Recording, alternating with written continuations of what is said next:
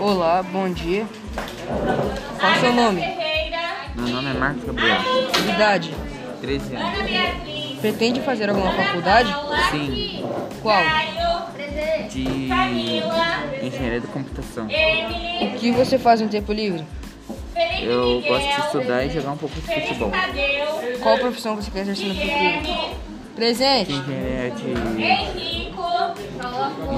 de computação ou engenharia elétrica. Se você fosse jogador, teria preferência de algum clube? Não, Qual seu time você torce? Flamengo, Qual seu jogador favorito? Messi. Muito obrigado pela entrevista e terminamos. Obrigado a você.